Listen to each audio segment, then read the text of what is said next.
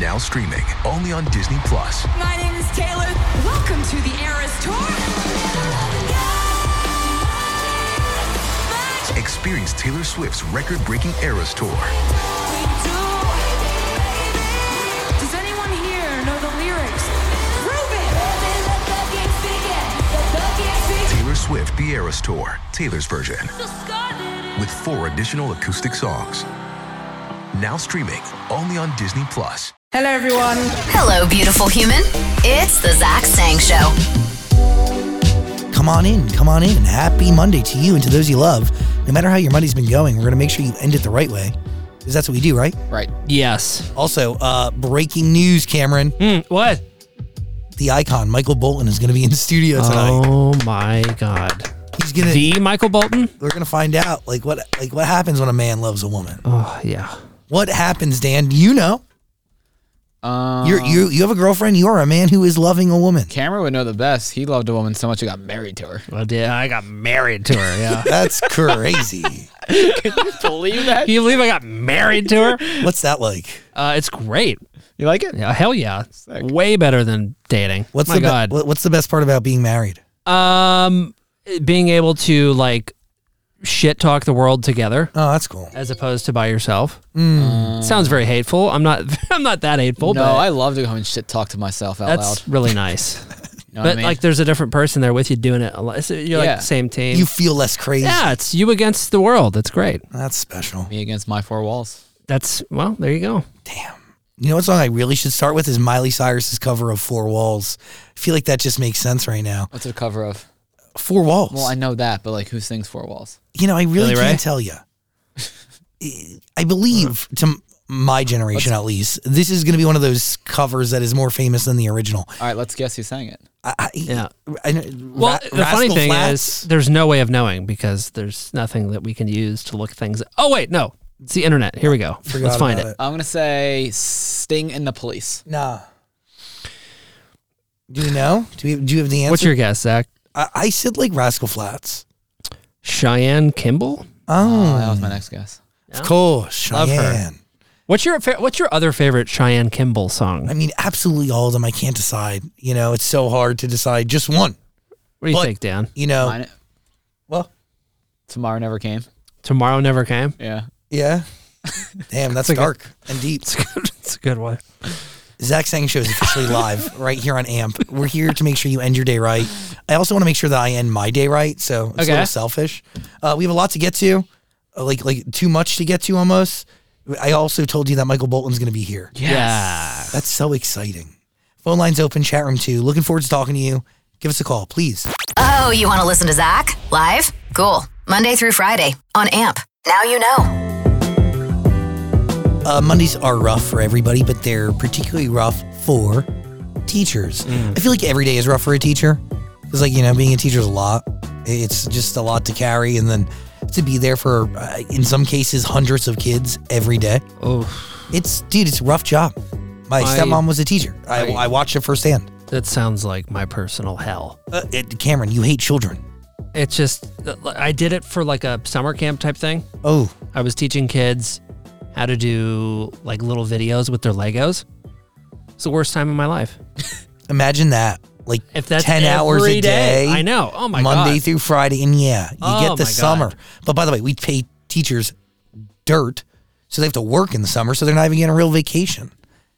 This week is Teacher Appreciation Week. So they go so deeply underappreciated all the time. And they're always stepping up. And every teacher I know has to go above and beyond to take care of their kids.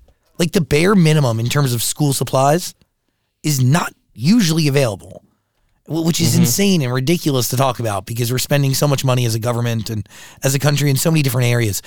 Why does a teacher need to come out of pocket to pay for their own supplies, their own materials, things that their students use, things that they use to bring to life knowledge that is so valuable for the future of our country and our world? They're paying for that out of their own freaking pocket. And that's crazy. These people are deeply underappreciated. So this week is Teacher Appreciation Week. Every week, 52 weeks a year should be Appreciation Week for teachers. But, this week is actually it.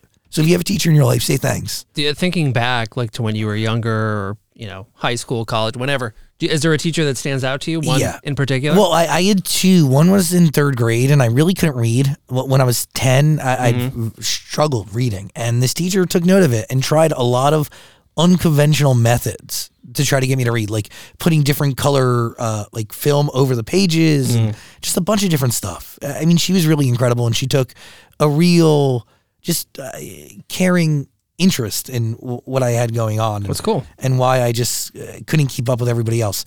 And then in high school, I had a TV teacher who, honestly, just being real, like kind of was a piece of shit, but I learned a lot from him. I had one of those too. I had a TV teacher in high school that was later arrested for drug possession and a bunch of other things. Yeah, that makes sense. This guy, I would shoot all of the football games for all 4 years of high school, either like from the press box or literally on the field. Like there were games where I got tackled on the sideline and I'm holding a camera or holding the wires. There's video of it. It's amazing. I've been trying to get my hands on it for years. Can't find it. I'll work on it. I'd love to watch that. But this guy, I'll call him JR. I don't want to reveal his name.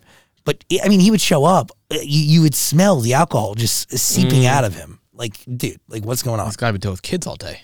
Yeah, and then he comes back and he deals with more kids doing a production, of course. And like when and he was like a cameraman for like NBC and CNBC. Like when you're that guy, like I don't think you ever really picture being a teacher, Yeah. He probably had visions of grandeur. Well, guys, my 8th grade teacher, she made a rule called the Dan Zolot rule. You know what that was? Oh. What? No farting in class. This is in 8th grade? Yeah. You were farting like that? So you just what's your problem? You just let him rip in the classroom, like in the middle of a lesson, or what? Listen, there's nothing funnier than letting out a little fart in a silent room. I mean, especially if you're in 8th grade and all your little wrong. punk friends are there. It's the funniest thing ever. Yeah, but like it's funny maybe once, but like farting over and over again numerous times a day and everybody knows it's coming from you. Like it gets to a point where it's like almost a disorder. The Dan Zolot rule. Yeah, isn't that funny? How much were you farting? Sad. It wasn't like I was in there every day ripping ass. No, like, yeah, I mean you're enough to get a rule or a law change. Even if it's once a month, like you just never know when it's coming. And when it happens, it's like silent. You're taking a test, and you're in 8th grade, and you hear a little. It's fucking hilarious. Jesus. Oh, I love it. Dan, did you get detention a lot? Oh, yeah. Yep. I had a good time in high school. Was it for silly crap or like? Yeah, I never did anything bad. for farting. No, I never got in trouble for that. I just got a roommate after it. You did one of the most ridiculous things I've ever seen, though. What? For school picture day, Dan decided to draw a teardrop on his face. Yeah, like the rappers had teardrops when like they either kill someone or know somebody that died. Well, I figured I'm a white guy from the suburbs of Philadelphia. I need that too. And how'd that go for you? It went really well. It's on my school picture. I got 2 teardrops on my face. Yeah. But now at that same high school, they have the Dan Zolot rule for photographs. You can no I longer don't do have it in my that. pocket. I have big diamond earrings in my face. A little teardrop dripping down my eye. Fake diamond earrings, though. Yeah, I got them from Claire's. Sick. From Claire. Dan would wear like oversized everything. He was just like one of those douchers. Oh no, I had phases. I wore really tight clothes as a skater kid in like middle school and early high school. Then I got into real baggy clothes and I would match the basketball jersey with the fitted hat. Oh, yeah. And then I went back into slim clothes. Look at you. And here we are. You should start wearing those jerseys again. Should I? Yeah, why not? I was thinking about buying some jerseys Embrace the other it. day. I'm like so okay with you never wearing any of that. By the way, I do think we should all abide by the Dan Zolot rule in this studio We do. in terms of farting. I don't. Has anyone complained about anybody passing gas in this room? Hang on.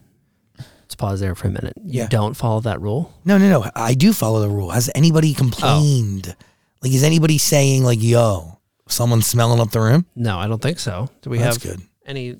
Okay, yeah, no gas complaints in here. Great. Have you guys ever gotten kicked out of class in middle school or high school? Yeah. You did? Mm-hmm. Oh, good. Middle school, yeah, not high school. I was very scared in high school. It happened three or four times to me, but it was never anything I did. What'd you do? There's no. Like, What there would was- they accuse you of? There was one time where a friend was making me laugh in sex ed class, and so the teacher kicked me out. There was another time we were taking, in 8th grade, we had this substitute teacher who was doing a math test, and I dropped a pencil on the ground. I went to go pick up the pencil, and he thought I was cheating. Yeah.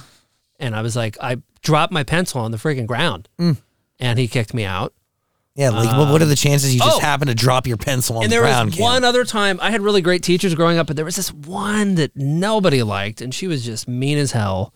And we put a tack on her chair. What? Yeah. That's bodily harm. And I got kicked out for that. That's borderline crime. My mom was listening. She said, "Oh my God, this topic is making me cringe. Bad flashbacks." Oh. Yeah, dude, I've heard directly from Miss Solot, Dan's mom, that you were an incredibly bad student. I was a bad boy. She was showing up to pick you up from the principal's office numerous times a week. Quite often she was there. That's crazy. Do you have like report cards or anything still? Yeah, there's like a folder in my house of like all the write-ups that I got. My brother loves them. I'd love to see so that. funny. We should read through them. I'm telling you, Dan is downplaying all of this. Like we forget I'm tip not of the proud iceberg. of what I did, but like looking back on it is really funny. He has a bag of rice of stories, and he's given us 2 grains. Yeah, what else? What else?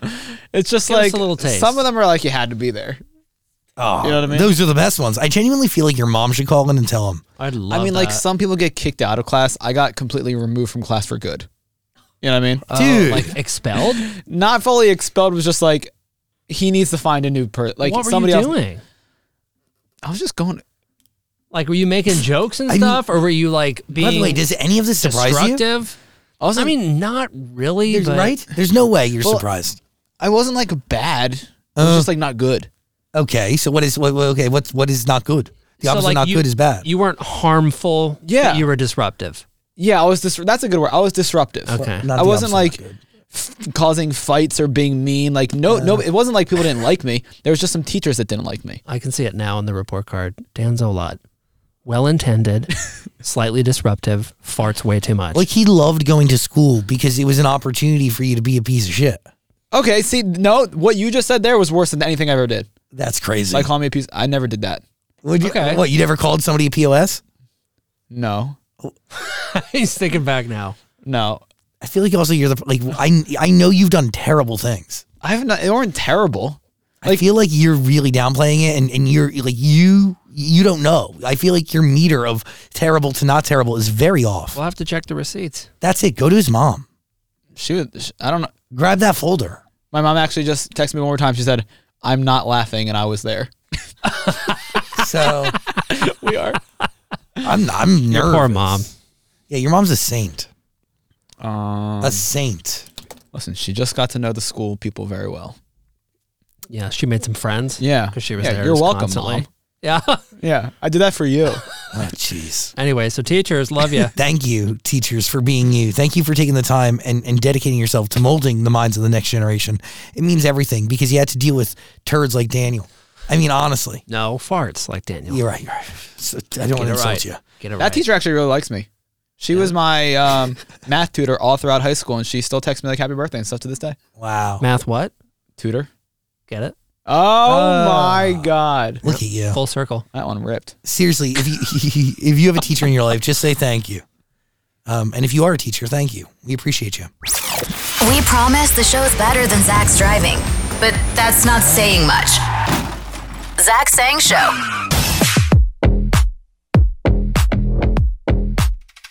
Michael Bolton is going to be in the studio very soon. Wow. How exciting. I'm very excited. Here's what I got to say. I just got to get this off my chest. It is crazy. The phrase when it rains, it pours is very accurate. The sad thing is it like doesn't discriminate. So it doesn't like it could be the best pouring down rain you've ever received, or it could be absolutely a hurricane that is just treacherous and the worst and whatever. It is like, I'm just going to be very open and honest. Like, since my best friend passed I don't know, February 26th, she passed away. Mm-hmm. So, a few months ago now. Damn. It's been a wild journey, one with grief and one, thinking thoughts and connecting with her in my own way and seeing her be present and all these things post her passing on. But on top of that, weirdly, just going to be very honest, like there's been an insane amount of cancer that has affected my family. Both my mom and my stepmom now have it. Jesus. And one of my best friends' best friends is very young and has it. And it's like all of this within the span of a few weeks. And I'm like, holy shit. Holy shit, when it rains, it pours. Yeah, that's terrible. All different types of cancer, all different people close to me and close to a human being who is one of the most important human beings in my life. It's a lot. And it's like, this is something that so many people face. And for my stepmom, it's the second time that she's facing this. And for my mom, this is a different type of cancer. She's already faced another. And for one of my best friends, this is the first time they're facing it at all. And they're young, dude. They're under 30. That's the thing. It does not discriminate. At all. At all. Friend of mine, actually, a couple months ago, same thing. He's 27. Dude. And found out. Thankfully found out early, but it's insane. It is present. It is out there. And to be aware of it literally can save your life. But also at the same time, like, this has been going on. We've been facing this as a world for so long. Yeah. The amount of lives it takes. You know, one of the most powerful moments in my life was going to St. Jude, and we've done a bunch of work with them over the years. St. Jude is the cancer research hospital that's based in Memphis, Tennessee. It was started actually by a television and radio guy. Danny, I'm blanking on his last name, but Danny Thomas, incredible human being who built this hospital. And so many advancements have been made and so many innovations, yet it still plagues multiple generations. And so much of it's so experimental, too. Oh, Still. yeah. Still at that experimental stage. It's just, why are we still facing this as a world? And I think conspiracy theorists out there would tell you that there is a cure for cancer, man, but it's the big pharmaceutical companies that are trying to keep us sick. That's God's truth. A lot of people say that, you know?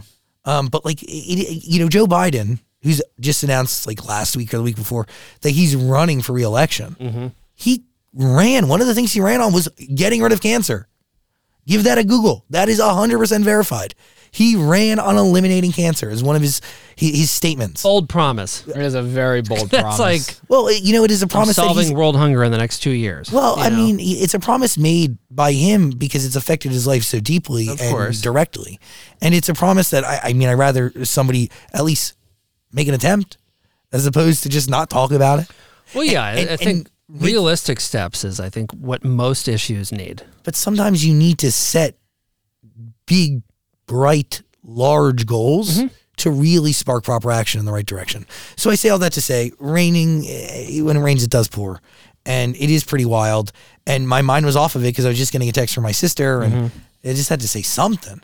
But if you or somebody you know is going through cancer or any sort of illness, my heart is going out to you and I'm sending you the most love and strength because it is, you know, the truth is with any illness, it is the worst for the person bearing that and carrying that and dealing with it and managing it. But it does affect those around them. Oh, yeah, it's a heavy weight. Yes, and some people shy away from carrying that weight.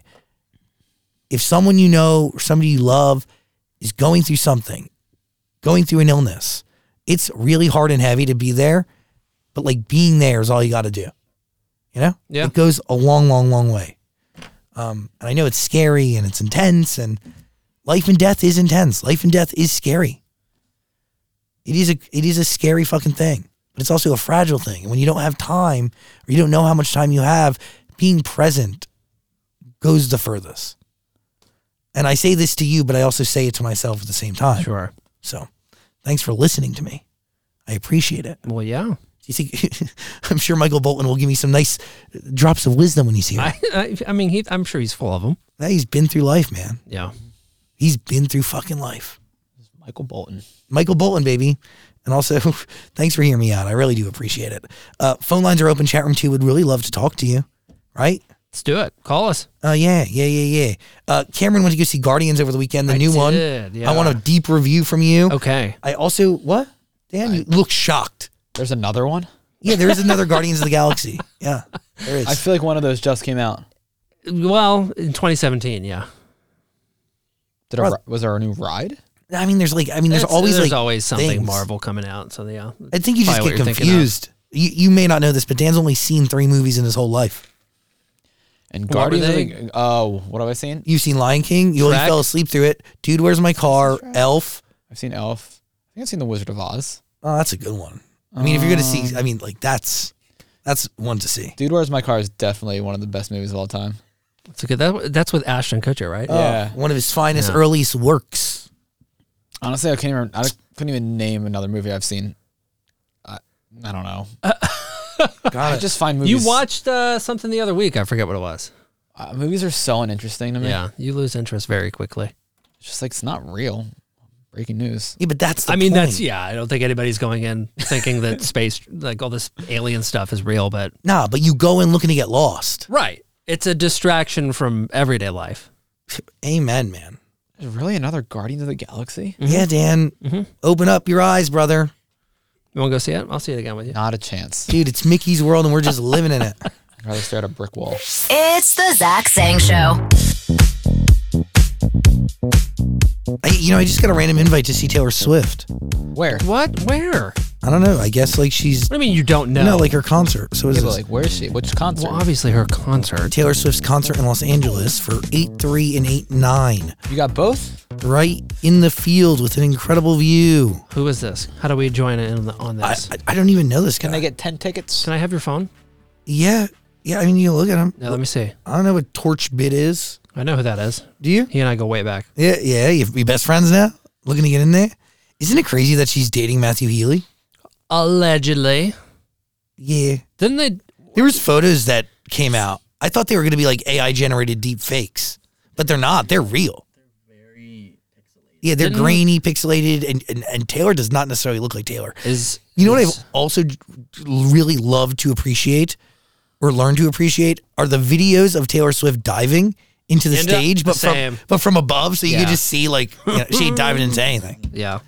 I mean, belly flopping? Oh, yeah, straight belly flop into like a mattress or something. You remember when that tour first started? People were like, wow, the breath control is crazy. She's swimming all the way down. Dan, I was one of those people. I thought Taylor Swift was literally swimming from one side of a football field to another. Okay, fun fact, she can't swim at all. Wow. Yeah. So dumb. She has no idea how to swim. So are these alleged dating rumors or are they confirmed? Also, didn't they date before a little bit? I feel like Jack Antonoff confirmed it.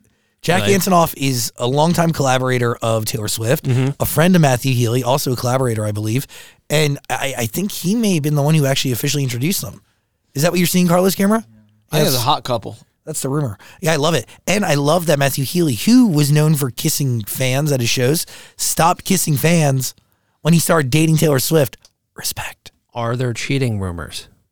What? Like, was this happening while she was in a relationship? I called you Dan, Cam. With what's his face? Yeah. What's that guy? Yeah, what was her ex? Joe Alwyn. Joe Alwyn. Taylor and Joe Alwyn were together for like 5-6 years. A long time. Until she cheated on him? If I was a betting man, I would have bet that those two are going to get married. I don't think that she cheated. I think maybe it fizzled. I think that one was over a lot longer than people thought. Yes, Daniel. Okay, I agree. So you're saying basically it ended. It's been a while. They announced it later. Yeah, and then now she has a new relationship. So I don't think there was any crossover between Joe Alwyn and Matt Healy. Because right now it kind of seems like one ended, the other one started. Well, no, I think we just found out about Joe Alwyn when she wanted us to find out about Joe Alwyn. I see. Do you think Matty Healy is only dating Taylor Swift to get good seats to her concerts? Yeah, that's it. Probably. How'd you know? Probably the best. He went to all 3 nights in Nashville. Like, that's a hard ticket to get. Huge ticket to get. I think he's going to be on the new album. Oh, you think Matt Healy's going to be on the new album? Ooh, a 1975 collaboration, Carlos. Yeah. Wait, you think Matty Healy, you think Taylor's going to be on the new 1975 album, or is Matty Healy going to be on the new Taylor album? You think? Oh. Carlos Camera is somebody who is always like, oh, the reason they're in love is for work. Carlos you always believe. And he's right. He always gets it right. Whenever he sees like these celebrity couples and he like tells them what's going on, like it ends up being right. He genuinely believes that love is not real. I actually thought about this over the weekend. I was in a gas station and saw like a lottery ticket thing. And I thought to myself, like, I bet Carlos could pick winning numbers for me. Oh, you should, Cam, you rub know? him I like feel a Buddha. Like he's like tapped in. You know what I mean? He's connected on a higher level. That's what I'm saying. He was good in Vegas and I had no idea what he was doing there at the poker tables. Yeah, he brought wealth to me. I'll split it with you, Carlos. 50-50 on the next Powerball? He'll even fund the ticket for you. Yeah, he just needs your luck and energy. Did you see Matty Healy was also on stage with Phoebe Bridgers in the opening? Like, sick. He was just like on stage playing the guitar. Yeah. It's like he was part of the band. I mean, why was that? Was her guitarist sick? Like, what is that? I think it was for fun. Just because he could. Like, how cool is that? Anyway, we love Taylor Swift and Matty Healy. We ship it, right? Yes. I love the 1975. 1975 is great. I will admit I'm a little late to the Taylor Swift party. She's pretty good. Like not like I ever like I just never like listened to it that much, but now you know what? I'm super into it. Now that you mention that, I kind of think she has a future. Oh, she's gonna be a bright star. She might have a career ahead of her. Ooh, big things ahead for you, Taylor. I think she might have what it takes. Cam, I think big success in it is in her future. You know what? She could be the next American Idol. Great wealth is en route to her. Right? Dan, thank you. Welcome to the Taylor Swift bandwagon. I'm happy to be a part of it. I think I'm a newfound Swiftie. That song's Style. I still can't believe I didn't know what it was. That song is awesome. I listened to that all weekend. Better late than never. On repeat. You know what I was thinking about too? Beyonce, she might be kind of good someday. She has star potential. Yeah. When I think star, I think Beyonce. I agree. She's onto something. You got that day. Okay.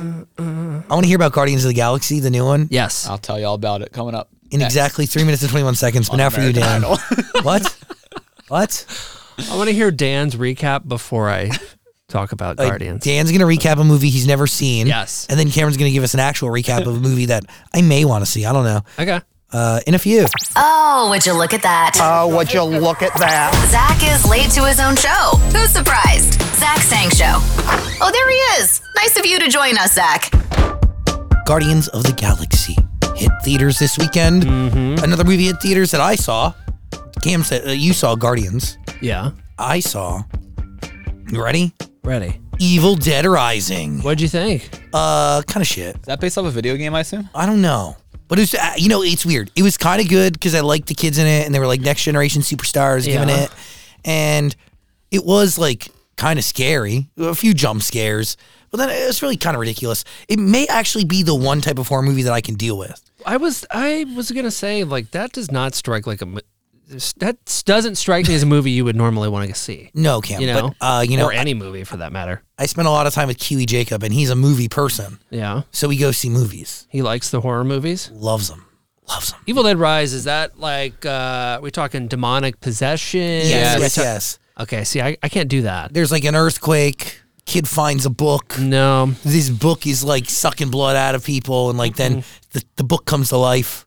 Nah, and it's evil, and there's this whole thing. How's it end? Mom, everyone's dead, and the book lives. So spoiler, everyone dies. So the end of the movie is just everybody dying. Yeah, pretty much. But it's the book is alive. Yeah, you got to see it. Sounds like a great flick. I was really distracted because a stranger was sitting next to me, which is the worst thing to happen to me in a movie.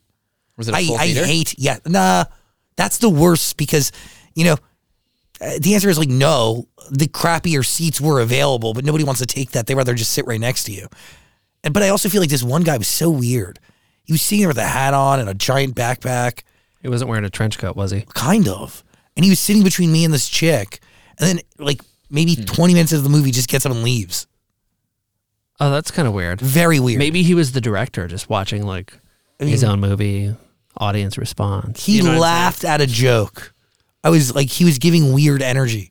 To the point when he left, we looked under the seat. Me and the girl who was next to me, we looked. Sounds like you made a friend. I gave a leg swipe to see if anything was under there. She gave it a full on flashlight. Okay. Yeah. I think that's the way to make movies more exciting if they had actors that hit under your seat and grabbed your legs. Dan, that's called dinner theater or Broadway. Yeah, or the stage. I've been to plenty of Broadway shows. Nobody grabbed my legs. There are shows that exist though. There are? Yeah.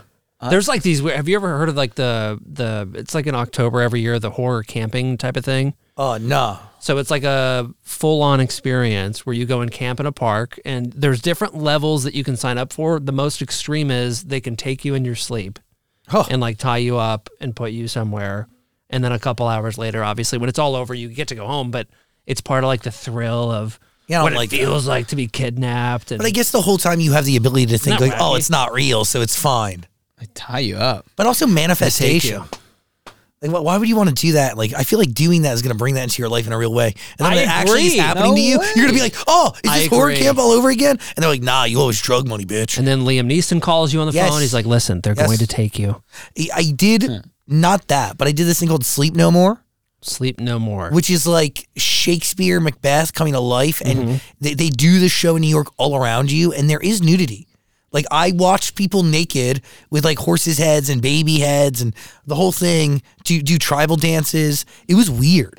Wait, but you can go through this warehouse, and, you can watch it numerous times, and you experience the show, but you're experiencing it kind of all scattered, depending on how you navigate this warehouse. So it's like a walk through haunted house, and but for and you're wearing a white mask. It's in Gossip Girl. You're wearing a white mask. Yeah, you wear this white duck-looking thing. Dude, this is like dark web stuff. I went with Ari one time. It's art. You're going there in masks. You're naked. Everybody else is naked. It's very weird. It's art. Google Sleep No More. I think my computer's going to explode. IT is going to call You're right. me. Somebody's going to become. They're going to swat you. To clarify, you were naked? No, I wasn't naked. Oh. The actors are naked. And then you at one point they're loving on each other, and you can like get close and watch. They're like there's no boundaries. Was this in Amsterdam? Dude, What's it's going so on? weird. It's literally in a warehouse in New York City. Wow. Sleep No More. Google it. If you're looking for a little bit of a different twist on the theater, try it out. Jeez. It's really something. Yeah, I'm gonna do that. I went when I was like maybe 21, 20. It Sounds like a good idea. was an eye-opening experience. Turned me into the man I am today. Guardians of the Galaxy. I'm sure Yes. it's had an impact on you, similar to Sleep No More has had on me. I mean, look, I was excited about it. I love these movies. And it's years in the making, right, Cam? I think the last one came out in 2017. It's James Gunn's last movie with Marvel before he goes and runs DC. Dan, That's a huge deal.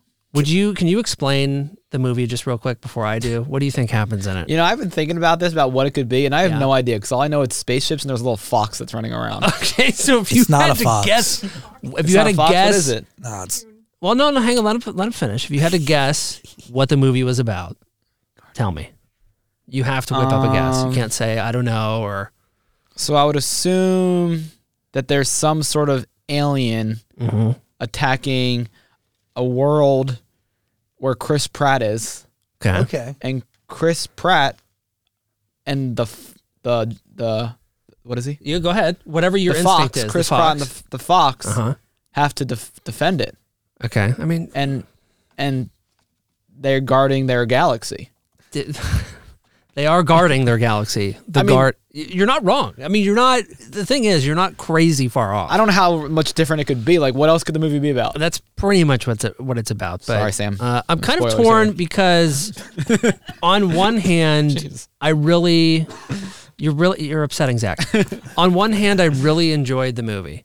Okay. And there were several parts during it that I cried at. Shut up, You Cameron. cried? Well, it's the I last cried. one, right?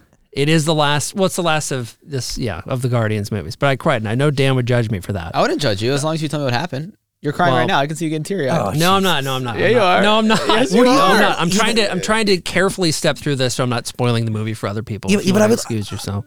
Samantha, by the way, who's shooting this, wants to see it. She's a real fan, and you're afraid to spoil because you have respect and morals. That's Cameron. right.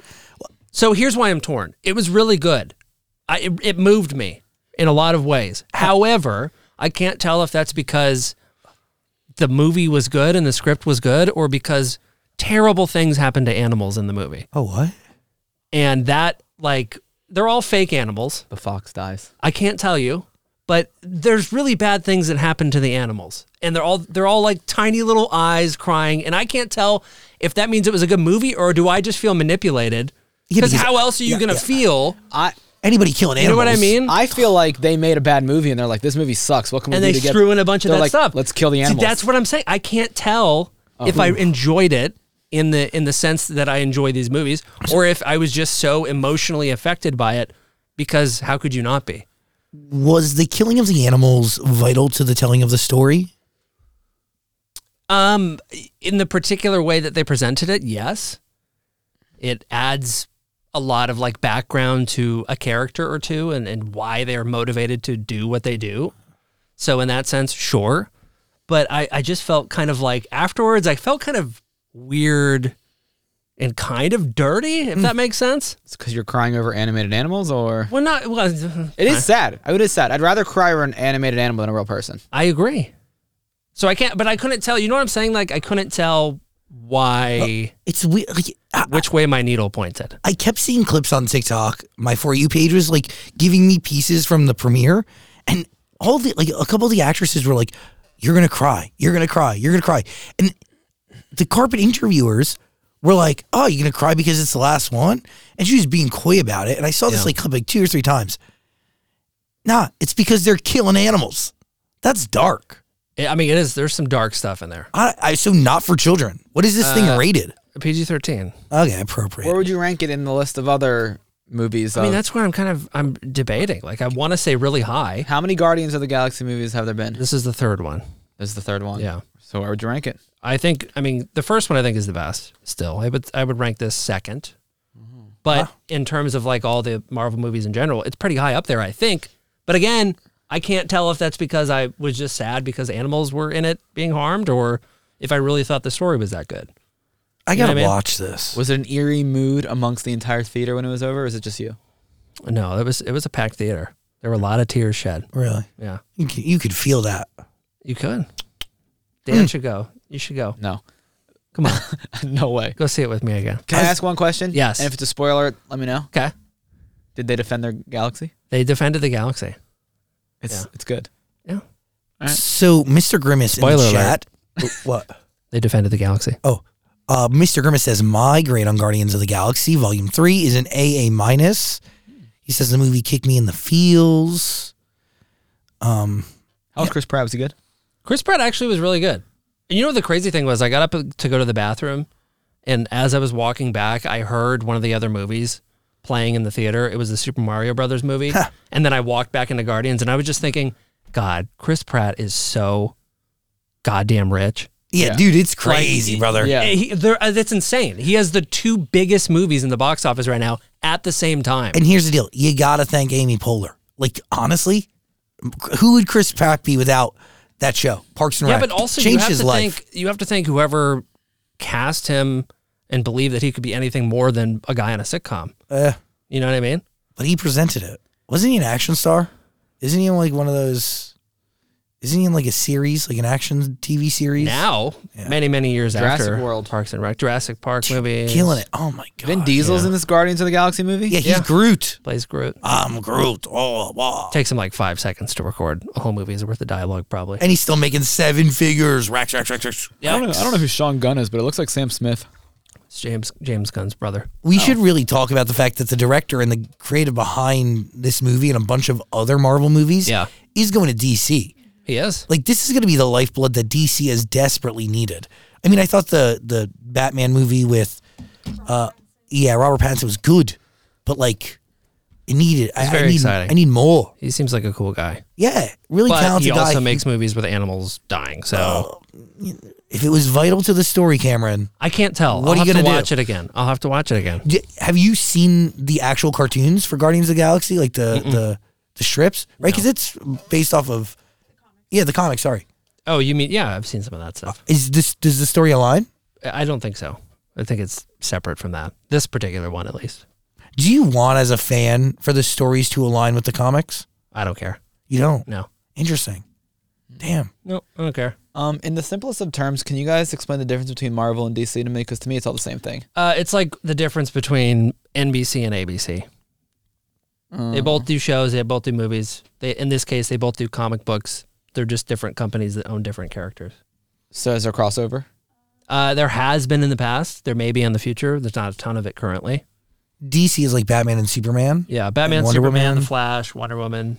Marvel's like Iron Man, Captain America, Spider-Man. Spider-Man. I think they should just come together and make one big universe. Maybe. They might. Look at you, Dan. They might down the road. Clearly an expert in the field. They're going to run out of ideas soon enough. They can't keep making the same movie over and over, so you got to start mixing and matching. There's a ton of stuff to pull from. They'll be fine. Dude, they more than fine. There's no way you That's watch- why they buy the depth of library and creative that's attached to both those universes. But they're all the same thing. Not that I've seen them, but how can they be so different? It's just a bunch of superheroes saving the world. Oh, dude, it is. It just depends. I mean, sometimes they make the exact same movie. That does happen. Yeah. Guardians of the Galaxy Volume 3. Cameron, worth seeing, yay or nay? Yeah, for sure worth seeing. Even though you probably will cry. Yeah, you'll bring the tissues I'm going to go. and a puke bucket just in case. Really? Well, just in case. The puke bucket. Yeah. There's a couple things in there. In the arms of an angel. Oh, Yeah, I'm not going to play that, but I was going to play this one. Famous come on. to a whole new generation, courtesy of Guardians of the Galaxy. The raccoon. He does a whole dance, and they all dance to this. You know who I was Zoe thinking of? Saldana's in it. Yeah. I was Great thinking movie. of who's that kid? That little Sly Fox. Was that a game when we were younger? Star Fox. Star Fox. Yeah. That's what I was thinking of. Yeah, I mean, that's pretty close. Star Fox. Pretty close. A You're probably raccoon to Star Fox? Yeah, very similar. If you think about it. You know Star Fox? That was Star Fox ruled. Yeah. You wouldn't get it. No. No fake calls, no fake characters, just real actual people losing their damn minds. Zach Sang Show. We're going to London next week. Ooh, baby. Yeah, this time next week we're going to be talking to you live from London town. London town. Yo, crumpets. Hello, Queen with the or tea with the Queen. Yeah. She's dead, brother. What? Zach, spoiler alert. Yeah, sorry to break it to man. you. The Queen is gone. You guys watch any of the coronation stuff over the weekend? I'm going to tell you something. Living with a royalist during the coronation is really quite the experience. Yeah. Moved out. A Kiwi Jacob is a very intense royalist. He loves the monarch. And to be fair, he's from New Zealand, grew up in Australia, so he's a member of the Commonwealth. So he's Hello. grown up around it his whole life. Very different perspective. Of course. Because you're watching this guy, King Charles, with his little hands and this big old crown on his little head. And then you see this other girl he was rooting while another woman was raising his children, Camilla. I thought the woman standing next to him, I saw a photo, I thought that was Jill Biden. No, really? In the white thing wearing a crown? That's Camilla, Dan, Queen Consort. Well, now just Queen, but I guess, something like that. But the truth is Princess Diana was supposed to be queen. The story goes. Yeah. Do you know the story, Daniel? Well, if she was alive, would she have been queen over Yes. him becoming king? No. Well, he would be king, but she would still be queen. yeah, Don't they have been married? They would have been. they were married. They had 2 kids together. I'm lost. The guy that was currently just coronated. Yeah, Jesus, Dan. the now king. King Charles III. He was not married to. He was married He to was Princess married- Diana. Yes, but to Princess Diana. But before Princess Diana, he was seeing and hooking up with Camilla. Camilla Parker Bowles. Yes, Camilla Parker Bowles. the She's current now queen the consort. Now the queen. Charles' wife. This Did you think Diana was his Dan. sister? Is that what's going on? Jesus. I don't know what I thought about her. I just know there's that picture of her in the Eagles jacket and she looks super cool. But It's crazy that Dan has a show, a job on a show that's all culture. someone's got all to be here to ask the entertainment. questions that people want to know. I mean, I think it's Yeah, because nobody knows the story behind Princess Well, this Diana and older King gentleman- Charles. now. Hang on. This older gentleman that was just put in the throne. Yes. That Yeah. guy was married to Princess Diana. Yes. Was there a big age difference? I imagine so, right? I think they were actually close in age at the time. This is a long time ago. This is 40 years ago, 30 years ago. News to me.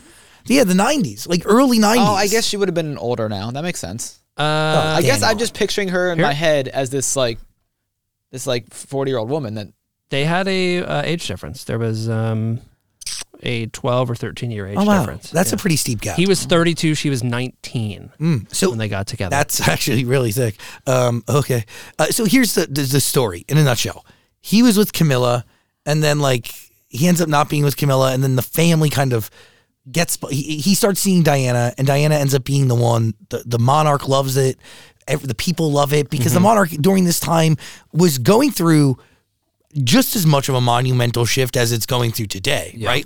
The public back then were trying to distance themselves from the royal family, trying to distance themselves from the monarchy, and we were seeing more anti-royal rhetoric than ever before. Yeah. And then Princess Diana comes along, and ends up forming a relationship with Charles. The family then supports this relationship to a point where he's not happy. He doesn't believe Diana's for him. The family and everybody who works associated with the royal family is forcing him into this relationship. They end up having 2 children together. They end up building a life, but all while they're also living separate lives. You got Charles still hooking up with Camilla, and then you got this other Diana hooking up with some other guy. yeah. Some really rich guy from the UAE or something. It was like a royal orgy back in the day. He was nuts. That's what they're going to call the documentary. And then they end up literally filing for divorce. And then the paparazzi around that, Dan, is so deep and so intense that it leads to the tragic death of Diana. Yes, I did know that. I know the car chase or whatever it was. I knew that. I just never really knew how they were all entwined. So that's interesting. So they were married. She was supposed to be princess or the queen. Then they got a divorce, and he went back to Camilla. And Camilla's who I thought was Jill Biden. Yes, Yeah. she is now the queen consort, or the queen. Fascinating. AKA Dr. Jill. Yeah, it is pretty interesting. So to be living with a royalist in the middle of the whole coronation is interesting because like Kiwi Jacob doesn't like Meghan Markle. Everybody in America loves Meghan Markle. Like, we love the fact that she threw a bunch of freaking gasoline on that fire and lit it. But a royalist opinion is that she should have waited, and Harry should have waited because the queen was on her way to death. Right. So, like, do the royal family and her memory respect and park it until she passes on. Why? Because they're racist? I mean, it's more than just them being racist. There was a bunch of things that come out courtesy of Harry and Meghan. If the man's in love, why can't the man just be with his lady? Agreed. Well, because you got to wait for the queen to die because she doesn't approve? There's a bunch of stuff that comes with all of that, right? Like, it's all well documented. I'm not fully in the loop deeply it's on interesting. all the things that they've done to tarnish the royal family, but it's much deeper than them just being racist. I mean, that's incredibly deep, but it's broad. It's wide. All right, go ahead. Sorry. It's okay. I used to think that like this stuff was super boring and uninteresting. I get why people are into, like, I get why Americans are into like digging into this culture. I do think on either end, like when you're talking about the Meghan Markle thing and the royal family, at the end of the day, I'm like, is it really that serious? You know what I mean? Like, should they have parked their relationship for this whole thing? I don't think so. Well, I think they could have parked the book, maybe, but I don't really believe that either. I believe that you choose to say something whenever you choose to say, and that's up to you. And at the same time, if we were going to reverse the roles for a second, Harry and Meghan acting like, you know, being a part of the royal family is like something they don't want to do, and blah blah blah. It's like, okay, well, you're still rich living and off that famous, money. and you know. So I mean, yeah, they have everything because of it. I mean, Meghan less than him, but still, they're both by benefiting association, from it. Yeah. It's just interesting. It is interesting. It's like a giant British reality show. Yeah. Wow, twins. Hello. But I do think that the divide on Meghan Markle is as simple as they should have waited to spill all this tea until she passed, as opposed to Maybe spilling it all over her legacy. I get that. And from that, like, it creates a very, very intense opinion. Like, royalists dislike Meghan Markle through and through. It's pretty wild to see. I will admit, seeing clips of the coronation, I kind of thought like Katy Perry and all them were going to be performing at the coronation. Oh, no, it was a concert. Not at a party after the fact. Yeah, lame. So instead, it was just a ceremony with the king holding like 2 sticks. Oh, yeah, and these like tiny, like young choirs, like just chanting shit in Latin.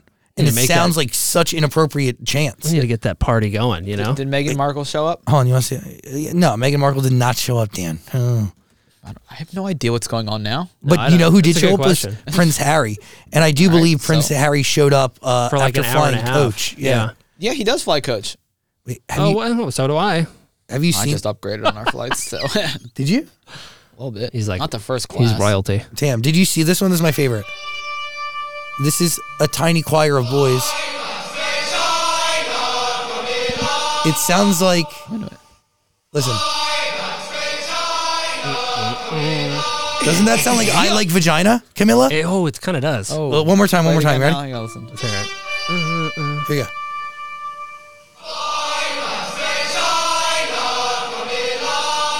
Come on, that's I Like Vagina.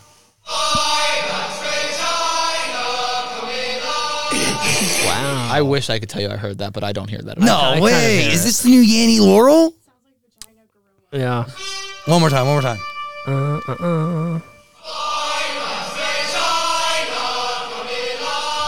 I definitely hear I heard it. the V word prior to the end of the chant. Nah, dude, it's given I Like Vagina, Camilla. Also, you know how they said like they couldn't get anybody to perform, and they finally got these people. Yeah. Didn't Ed Sheeran just come out and say like it's not true? Nobody asked me. He said that? I think he came out and just said nobody asked me to perform. I would have. Yeah. Well, I mean, that's also not true because over the coronation weekend, he was literally in America doing a bunch of promo. Yeah, I saw him But on if the they bus. had asked him, maybe he'd be there. Oh, he would have paused the Ed promo. Sheeran says he wasn't asked to perform at the King Charles coronation. Gee. You know what? We were invited to go to England the week after. So what does that say? It says that we're up there, we're highbrow. When I think royals, I think us. Camilla. Honestly, guys, I've gotten both my top hat out and my finest red blazer And your bottom hat. ready to go for, Yeah. for I got one of those things the guards wear. oh, dude, like those big puffy. Yeah, the big puffy black hats. Yeah. I'm going to wear that off the plane. Sick. That's probably okay, right? Yes. Yeah. You know what I have seen many videos of? If you like touch the guards, they'll yell at you. Well, Yeah. if you touch anybody in public, they'll probably yell at you. Well, not like this. This is very threatening. They're like, and then they like use their sticks. If you're gonna do it, just make sure Carlos is recording. Oh yeah, we're gonna vlog this shit, right? We're gonna Yeah. do something. We're gonna capture some hashtag content. It'll be great. We could sell it to CNN. Yeah, You'll be in jail by the end of the week. Dude, that'd be pretty sick.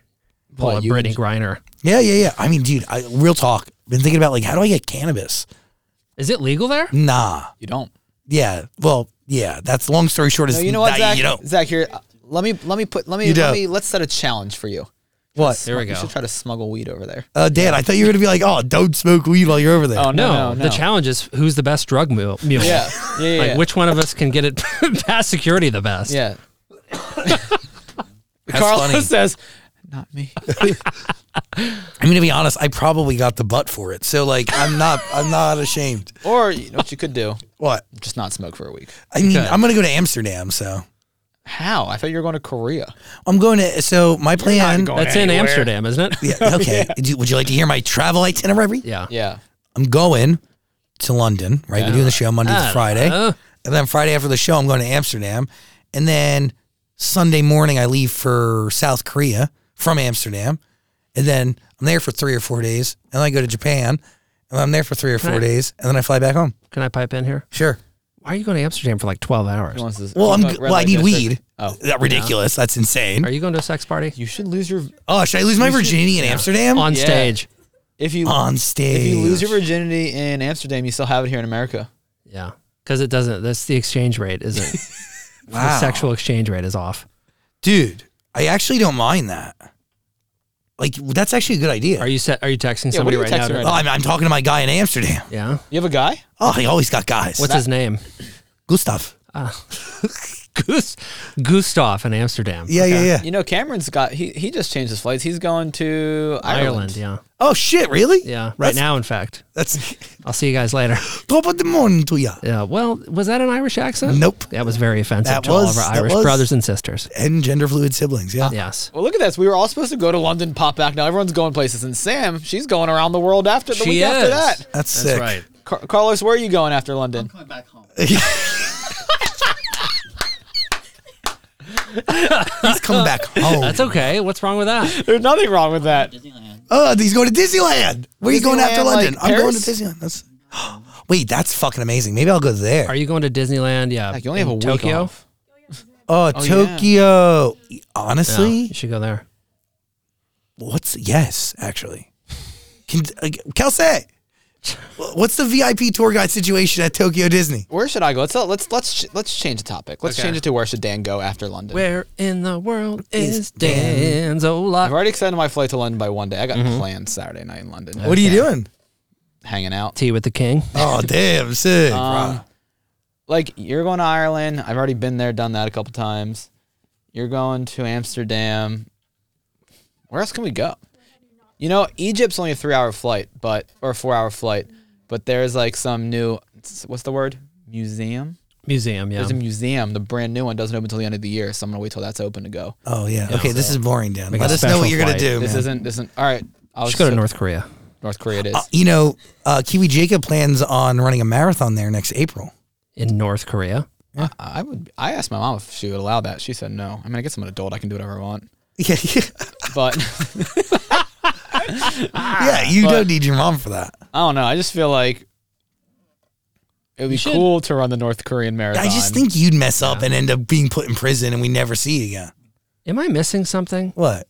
there's a marathon in North Korea that you can like apply to run. And it leaves from Beijing only, and the tour guide, like you have to stick with the tour guide. It's very intense, incredibly strict. Like you're in a hotel at a certain time.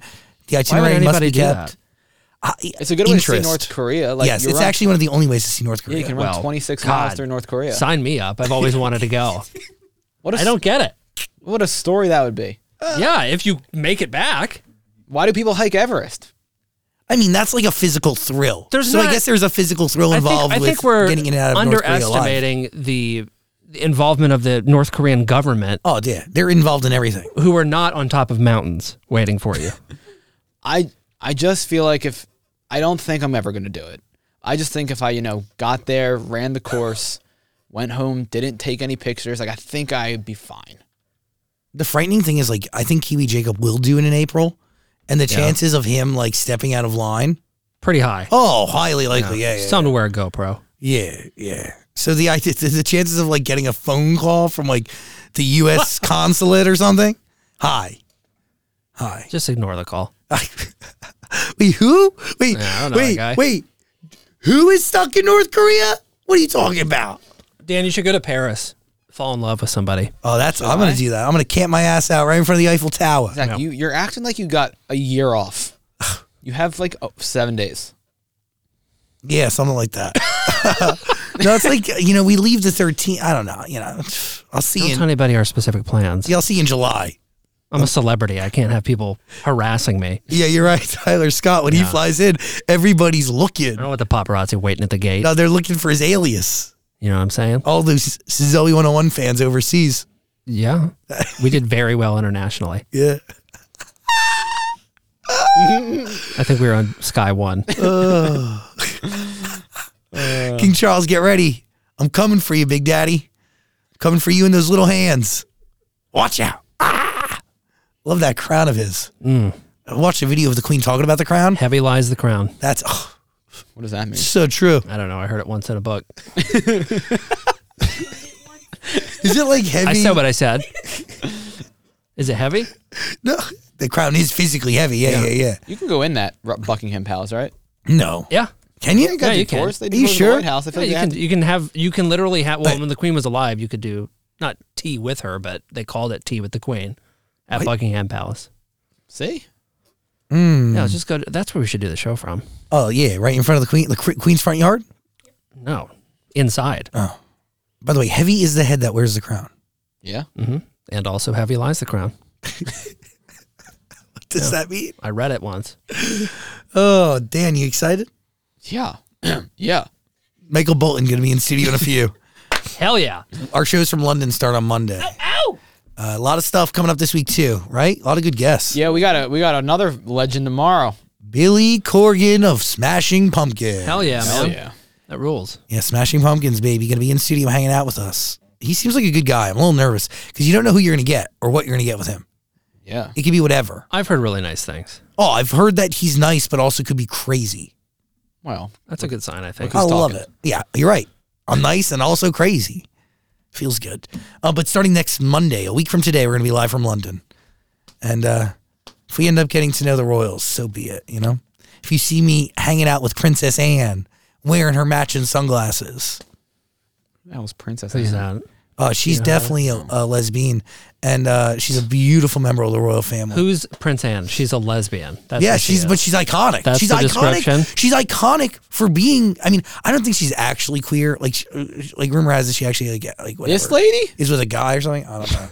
But to the queer community, she's an icon. Okay. She really is. I didn't She say wears she these wasn't. she wears these sporting sunglasses that give lives in Tampa and takes a boat places and strangled a gator once. I just don't think that's her entire identity is what my point. Oh, of course not. It's being a princess. Right. I'm kidding. That's It's the Zach Sang Show. Yo, beautiful human. We are getting ready for Michael Bolton to get in studio. Very exciting. Dan and Cameron are out there looking for him. Sweet. But I think we should do a little scroll around the room. And by scroll around the room, I'm just going to read you my feed and everything that's making it. We were talking about Guardians of the Galaxy 3. Oh, Cameron, you're back. This news pertains to you, sir. what happened. Guardians of the Galaxy 3, you were talking about all the animals that were killed in it. Yeah, And you cried very heavily. I did. PETA, you know that organization that, Yeah. that fights for the rights of animals? They are calling Guardians of the Galaxy Volume 3 the best animal rights film of the year. They say that the film has helped, quote, audiences see animals as individuals and suggesting that just because we can experiment on them doesn't mean that we should. Yeah, I mean, I don't disagree with that. I think my thing is I couldn't determine whether or not I enjoyed the movie based on the story Or because just you were, because it caused me to react. yeah, you were emotionally gutted. You know what I mean? Totally understand it. But I do enjoy that message, right? Just because we can experiment on an animal, it doesn't mean we should. And there's a bunch of other ways to get the information that we so desire. Yeah, experiment on humans. Yeah, Dan. Good idea. Also making my feed right now, internet star and one of the cutest people I've ever seen, Hezbollah, has reportedly been arrested in Dagestan for a traffic violation. Oh, no. He was arrested with some of his friends. This news very much developing. I had no idea what causes Hezbollah to be so small, but it's a lack of a growth hormone. He can't produce it. So that's why he's much smaller than the average human. The internet loves him. They do. Loves him. Well, they think he's a child, but the reality is he's a 21-year-old guy. This is pretty interesting. The report reads, quote, police in Dagestan arrested Hezbollah and some of his friends for violating traffic laws. According to Dagestan's internal affairs, he and others drove out into the street and were interfering with other drivers. Can't do that. The entourage was taken into custody and charged with administrative violations. According, they were celebrating a friend's wedding. So that's what they were doing. Another social media star was just arrested. Island Boys? One of the Island Boys. Oh, why was he arrested, Dan? Domestic battery after poolside spat with GF. Oh, his girlfriend. Yeah. Who's sad and desperate enough to be dating one of the Island Boys? Yeah, I agree. That would depress the hell out of me. Like what? Like they can find love and I can't? There's no way. How much money do you think they made off that song? Not enough. $4. Nah, they probably made something, but $5. Look at them. The way they spend, it's gone. And whatever's left is probably going to go to get him out of prison. Yeah. That's crazy. Island Boys. Making my feed, Forbes reports that Beyonce's Renaissance World Tour could become the highest grossing tour in history. Really? The most optimistic estimate right now. What do you think it will gross? Worldwide? Yes. Let's go around the room. Price is Right style. Cameron. $10 billion? You're locked in at 10. Daniel, how much do you think the Renaissance World high? Tour could gross? I don't know. I was going to say $1 billion. I don't know. Carlos Camera? One as well. One? Okay, One. what? Okay, so the most optimistic estimate is that it could gross nearly $2.2 billion. It's pretty weak.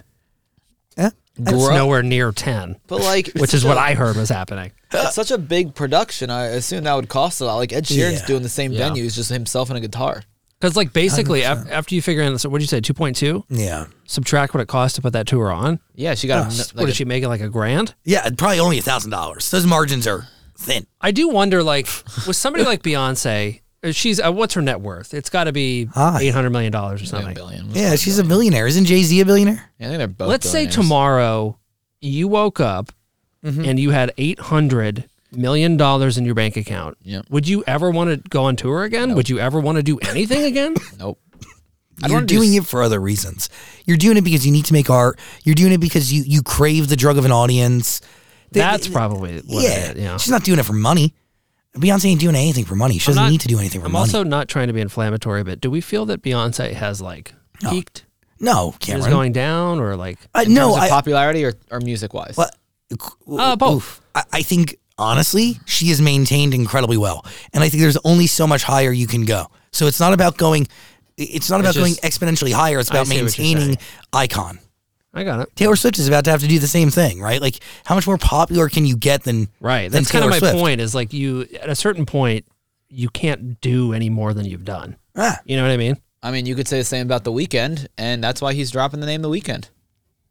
He is? Yeah, he's going to start making music after the next album. He's just going to go by like Abel, I think. That's kind of cool. That is the biggest news. He is killing off The Weeknd. Yeah, Yeah. I like that. Killing off The Weeknd. so big that like all the local news stations in town were reporting on it. Like, there's nothing else going on. That's either going to be like the best decision he ever makes for his career or the worst. Yeah. I mean, like it could take him to like somehow even like I said, I don't know how he gets any bigger, but he could go even bigger. Or everybody like, who's Abel? By the way, The Weeknd was talking about this in an interview with W Magazine. He said, quote, "I'm getting ready to close The Weeknd chapter. I'll still make music, maybe as Abel, maybe as The Weeknd, but still want to kill The Weeknd. This is something that I have to do." What do you mean? I mean, If he's killing The Weeknd, why would he do music as The Weeknd anymore? What'd you say? Well, then he continues to say, as The Weeknd, I've said everything I can say. Well, I'm just confused because he quoted saying like, "I'm getting rid of The Weeknd, but I might make music as The Weeknd." Very weird. Wait, But then he says, I still want to kill The Weeknd. if you're good, Make up your mind. what does Abel have to say that The Weeknd can't? Because aren't they the same person? That's I a guess really there's good question, and I wish somebody would have asked that follow-up. Oh. Right? Yeah, Like, no, what's we'll the get difference Abel in between here. Abel and The Weeknd? What are your biggest similarities? Let's get Abel in here. You guys can talk to him. I don't want The Weeknd in here though. No. Leave that guy at the door. Friday, Saturday, Sunday, get out. Maybe maybe Abel will start actually doing in-person interviews because the Weeknd That's only does true. like a couple written ones. He doesn't That's do true. talking interviews. He'll never do it. Maybe Abel will. I hope so. Did either of you watch the MTV Movie and TV Awards last night? Nah, didn't even know what was happening. Last night? Yeah. I had no idea. See, okay, so basically Drew Barrymore was supposed to host it. She dropped out because of the writer's strike, which I think makes sense. Oh, she did? They still had the show, and it looked like a show that happened during COVID. Or can we just dial it back to 4 award ceremonies a year and that's it? I think MTV needs to literally retool everything that they got going on. Because they actually, JK, they have nothing going on. So they need to start creating something. Well, what's her name just left? Chanel West Coast. Oh, it's never going to be the same. Yeah, where else are they going to find somebody to laugh? Laughs are hard to come by. Anyway. No, seriously, MTV needs to go back to the drawing board and start figuring something out. Majorly. Yeah, they really need to put something into gear. Mm-hmm. It's kind of a joke, man. What happened last night? Like nothing. Nothing of note, and that's the big takeaway is that it was just, it seemed like a weird COVID era hybrid type of show because they had to navigate not having writers. Well, yeah, and a lot of people who were going to go didn't go. Right, because they don't want to cross picket lines, et cetera. Were there celebrities there collecting awards? To some extent, but they should have just canceled it. And where did this take place? It was somewhere in Hollywood, I think. Last night? Oh, yeah, nobody cares. One of the most iconic moments coming out of the coronation was Katy Perry not being able to find her seat at the coronation. It's pretty funny. Have you seen the video? Yeah. It's good. She looks very confused. Yeah, she looks like me at a cafeteria and then realizing, oh, there's no place for me here. I'm going to go eat my lunch in the TV studio. She's also wearing that hat thing. Oh, yeah. I think it was blocking her view. Of course. You know? Because fashion. Yeah. Fashion is priority. She probably got it at the Met Gala. But rumor has it, like, the size of hat, like, doesn't that matter? Isn't that like a status symbol? But then you got Dr. Jill Biden, our beautiful first lady, wearing just a bow. What's the deal? Like, doesn't hat matter? I thought so. Huh? What do I know? All this stuff happened this weekend? Yeah. Yeah, brother. Also, that Flamin' Hot, the flavor, the story you don't, the story about the guy who created the Flamin' Hot Cheeto. Yeah. It comes out soon. June 9th. It's going to be on Hulu and Disney Plus. But do you remember that there was rumors about this story not being real? Yeah.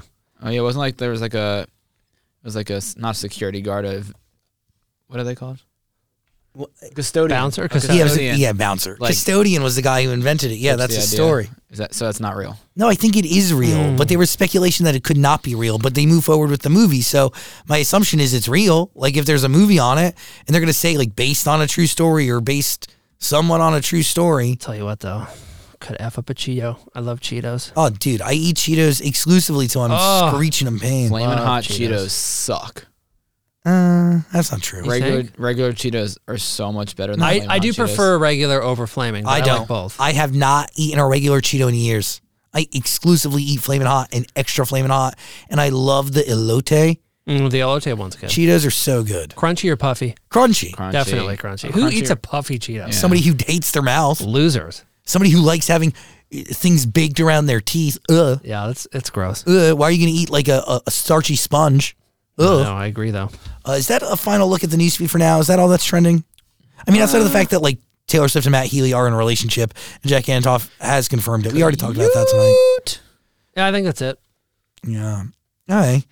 By the way, Jack Harlow debuting at number 8 with his album, selling only 35,000 units.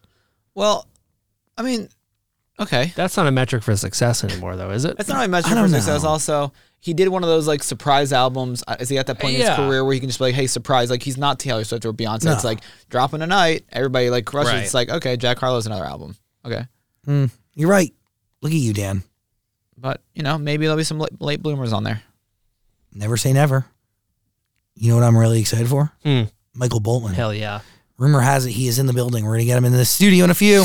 Instead of swiping on Tinder, go swipe through our TikToks at Zach Sang Show. Hi, beautiful human. I am Zach. That is Dan. And I cannot believe I'm saying this, but we welcome to the studio Michael Bolton. Yes. Thank you. Good to be here. I mean, the first question is like, why? You don't need to do absolutely anything at all, yet you continue to not just work, but like really work. You have a brand new album out, Spark of Light. We're going to get into it. And you're working with a lot of really unique collaborators on this body of work. I think different than anything else you've done. But let's just start with why. Why do you still need to make music today? Well, that's kind of has the answer in the question. It's the need. If you want to do it, it might not be wise to. But if something internally is just driving you on, and it has for me been for like 40 years or so, when I don't hear that voice anymore, or I don't have any ideas that are exciting me, then maybe I'll stop. Has it been the exact same voice for the last 40 years? No, I mean, I think I've considered things as music has changed. I've considered changing, except I've been able to, through the years, kind of visit all of the aspects of music that I've loved as a kid. All I wanted to do was make music when I was 10, 11 years old. All I could think about doing was making music. Can you describe what that voice sounds like inside of you, or what it tells you to do, or at least early on what it was telling you to do? Please don't get a job. Whatever you do, don't get a job. By the way, that's it was telling me motivating. everything but don't quit music, whatever you do. It took me 18 years before I had my first hit. What do you count as your hit? Because people can look back at your catalog, your discography, your history, and there's a few different moments where you have massive songs. I mean, Go the Distance goes number 1 in top 40, but like, what do you consider your biggest hit? Biggest hit? Like, what are we measuring by? I mean, the amount of sales, the amount of... I don't know. Today, you judge it based on a whole different criteria. Back then, you'd be judging it based on a combination of things: amount of sales, amount of syncs, right? Like a cultural impact. But 18 cultural impact, like that. Yeah, I think that's actually the most well-rounded measurement of a song, because it's, you know, a lot of songs end up becoming bigger than the individual artist too. You know, yeah, and I think that's still happening. You know, different songs have a different life they bring with them. If you give them the right attention, which is like telling people where to spend, you know, when they have all kinds of Amazon dollars to invest. Anything can happen. Creative people just are fortunate enough to be attuned to what's going on musically and creatively, what's going to be attractive to other people. But amazing things happen, you know, that I just wanted to make a living singing, basically. I didn't realize I could write songs that would wind up as, you know, part of a movie or a television show or themes that create another world of interest in my career. I think it comes down to, as you definitely are a big fan of music and artistry, from what I can tell. There's so many possibilities just by following what your gut is telling you or trying to tell you. So if you don't hear anything from there, like sometimes the voice sounds like this. And that means you don't know what to do yet. So like take a little break or something. Maybe you toured too much. But generally, you'll always come back to the same thing that got you here. You know, your instinct and your love for music. When you are making music or go into a studio, do you think about what people want and where culture is going, or do you solely focus on what you want to tell and what story you want to portray? To be honest, it can be a combination of the two. You know, you don't want to be the only one on the top of a hill yelling, "This is where it is. This is the next big thing." It's really interesting to me that some of the most creative people I've ever met in my life, who I've been a fan of for many years, I won't mention any names, but when I asked this artist what they were working on, he said, "We're just trying to stay relevant." And I was like, stay relevant? You are relevance, you know. But I think people just don't feel that. After a certain amount of years, when you see the industry moving and artists moving in a certain direction, you know, you kind of feel like, what's going on here? How much should I know about this? Or should I just do my thing? When it shows up, it'll pull an audience in, or it won't. I think I've lived by both. Trusting that if I like it, and I'm a tough critic of my own, other people are going to like it. How much, we'll find out. We'll find out, you know, who's doing their job. That's interesting, because you just kind of highlighted a truth, which is you can have the best song in the world and it could still manage to fall on no ears, right? Yeah, it's hard to know that for sure, but pretty much a lot of great music has, not finished strongly and not been able to have a core following.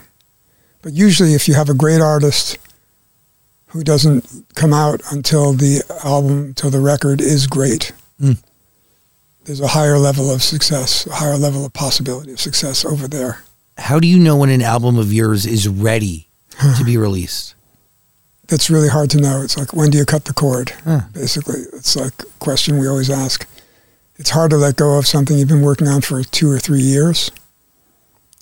And you can still be really excited about the body of music you've created, but there's a part of you that just knows it could be just that much better if you just go in the studio for the next 48 hours and don't come out till you're worthy. And that happens. But how do you know when it's worthy? And is it different every time? You have to trust yourself.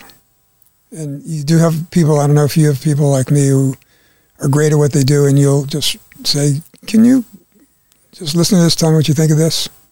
Just bounce it off of them just to get an opinion. I learned that you can be working on a song that sounds like a mega record. You can't wait for it to come out, and it comes out and doesn't go to 1 or to 10, but there are fans for it. And then you can work on something and believe that it's like okay, and it finds a bigger, mass following. Has there been like a moment that stands out where that was just perfectly on point? Probably the first 15 years of my career. I want to get other people's opinion. I would sit in writer's room, half the size of this room, with maybe a piano in it. And I would meet a writer for the first time. And some people believed in us together, working together. And next thing we knew, we were writing a giant song. I usually know by the middle of the first chorus. And I'm going to tell you something just because it is funny. Lady Gaga sent me her first record just to give a listen to what she was working on. The company sent me like what they thought would be a good idea for me to convince me to write with her. Her album was done already. And she had been a fan, and I loved talking to her. So we set up a day to write, and we got together and wrote. And I didn't tell her, but when I heard Just Dance, 20 seconds in or so, I just thought, this is a huge record. And I knew that the label was completely committed. And I knew she had the will and the clarity of what it takes for an artist to become a real artist. So all of that had come together at the same time. And we had a great time writing, and the song wound up on my album. But I watched her put everything together and do the real work that artists actually, a lot of them don't get.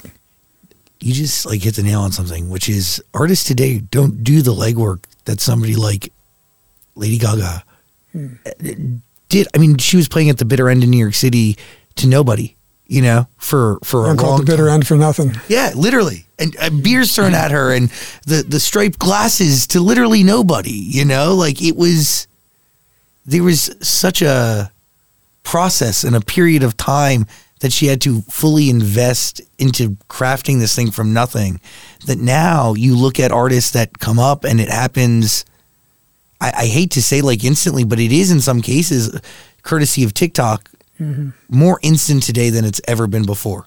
I think you seem to be impressed by the ones who work. So yeah. And I had to work for it to happen. So I'm not crazy when I bump into somebody who's just blown up if they don't want to do the work. There's nothing wrong with having your career just blow up completely and in the best way possible. And you can learn a lot during that experience as well. But the work ethic is so big to me. And it's really a big factor in how much I respect an artist or not. It also determines whether somebody's going to be fleeting or timeless. Yeah, if you watch how they work and what they do with the success they have. Gaga, I couldn't be more impressed by an artist. Do you feel like the art of a ballad today is different than it was when you were just crafting them and releasing them for the first time? It's different. Everything is different from the time everything took off for me, because that was in the late 80s. But those songs are still relevant today, and they have the same amount of emotional impact today that I'm sure they had when they were first released. Well, I think I would trust your opinion on that level of success that happened. And it's really tough to say without hearing the artist's version, the specific version you're listening to. It still seems like a time when an artist can walk up unknown onto a stage and do not a huge television show, but a decent following, a decent audience, and have the singer have a moment with a great song. And you can watch a person's career get launched because they have the real thing. But I could speak endlessly about working for it and what that entails, and seeing an artist who really deserves it because they have talent, they're great, but they put it to work. Do you think it takes a different type of artist to bring to life a cover than like an original? All kinds of different artists have success, and different artists have their way to become the artists that they are. Hopefully is great. There's so many different possibilities of which way it can go, like an event can go to launch you or not. But I'm seeing like country artists crossing over. Mm-hmm. I'm seeing like amazing singers just get up and say, I'm going to do a version of this song, and have people around them go, are you sure? And the artist will say, yeah, I'm sure. And somebody who's maybe afraid of failure will say, okay, I didn't get a lot of enthusiasm on that one. But I've cut songs that people said, why are you doing that? You can write a hit bigger than that. And I would say, this is like one of the most powerful songs of my childhood. I was inspired by the artist who made this record, and I'm happy to talk about it, and sing their praises, basically. And then I'd put out the record, or my company would put out the record, and I would be told that Ray Charles is doing his anniversary performance, and it's a TV show, and he wants you to sing Georgia on My Mind on the show. And I go, what? But first tell him yes. Then we wound up singing for him 3 times, twice with him and once directly to him on stage, where he was being honored. And if I hadn't recorded the song because somebody said, don't do that, it's a cover, or, didn't understand why I did it. You do, as an artist, you search for the music that feeds you and is going to feed the audience that's going to be watching you, because you're loving what you're doing. And I've seen this happen and play out really well for the artists in their careers. It always comes back down to that, like, whatever your gut tells you, like, be prepared to fight for it. A lot of people are afraid to, or they're at places in their career where they don't have the confidence to. So that's the fear factor. I did a song, I recorded a song, When a Man Loves a Woman. So I was a kid, and Percy Sledge had made the definitive version like 25 years earlier or so. I don't even know who that is. I only know your version. When I found out that this song was a cover, I almost flipped a table. Yes, he did. I had no idea. So funny. No, but that has to happen all the time. It has happened multiple times, and it's always such a great honor and so cool performing with the artist who originally did the version that woke you up to it, and then you get to 20 years later be on a stage somewhere. It could be in Cleveland, it could be in New York, and you're on stage with the artist who delivered the version the world fell in love with. And I'm not at this point where I'm like scratching my head and saying, should I do this? Or it's more like, I love this. How do we do this? There has to be a less egotistical or maybe even an egoless approach to being able to take on somebody else's story and make it your own. Because at least today, there's so many artists who go, if I didn't write it, I'm not doing it. Mm-hmm. Right? If I'm not in the room, I don't even want to see or hear the song. Mm-hmm. But to be able to take a song that you love and give it a whole new life, and then for the world to fall in love with it and learn about it for the first time in most cases. I mean, again, like the ego is not really there. I mean, there are all kinds of times when we have to make a decision about what to do with our egos and what kind of fence is strong enough to contain them. If you just tie them to a fence when you need that break from your ego. But when you do the right thing, the right things happen to let you know all the worrying about it, isn't going to change anything. You did the right thing. You loved a body of work. You recorded it in the right key for yourself. You delivered it like with everything you had for the audience. And the right things happen. The songs become classic again. And with When a Man, there was somebody who worked at one of the record companies I was signed to at the time. They had really strong negative feelings about me recording a song that was so big by Percy Sledge, because there was still airplay from time to time on the original record. And I called my manager and I said, I don't even want to talk about it. Let's just put the song on the album, and then what happens will happen. And we put the song on the album. It changes your life. And it was a life-altering moment. That's crazy.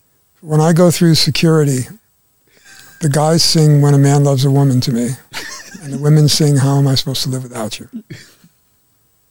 And all I know is that my gut was like, like on the meter, it was screaming to 10, do this, do When a Man. How Am I Supposed to Live Without You was a huge ballad that